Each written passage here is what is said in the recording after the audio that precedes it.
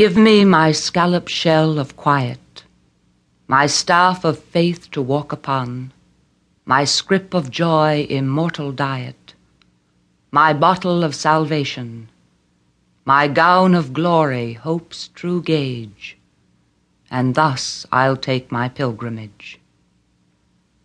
Blood must be my body's balmer, no other balm will there be given, whilst my soul like a white palmer travels to the land of heaven, over the silver mountains where spring the nectar fountains. And there I'll kiss the bowl of bliss, and drink my eternal fill on every milken hill. My soul will be adry before, but after it will ne'er thirst more. And by the happy blissful way more peaceful pilgrims I shall see, that have shook off their gowns of clay, and go apparelled fresh like me. I'll bring them first to slake their thirst, and then to taste those nectar sockets at the clear wells where sweetness dwells, drawn up by saints in crystal buckets. And when our bottles and all we are filled with immortality, then the holy paths we'll travel, strewn with rubies thick as gravel, ceilings of diamonds, sapphire floors, high walls of coral and pearl bowers.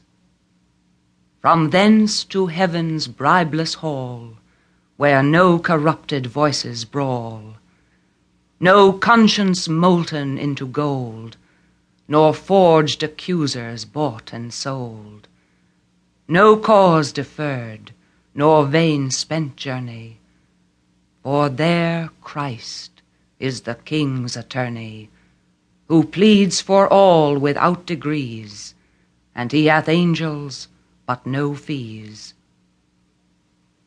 And when the grand 12,000,000 jury of our sins and sinful fury 'gainst our souls black verdicts give, Christ pleads his death, and then we live.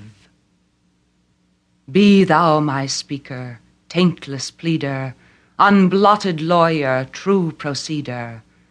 Thou mov'st salvation even for alms, not with a bribed lawyer's palms. And this is my eternal plea to him that made heaven, earth, and sea.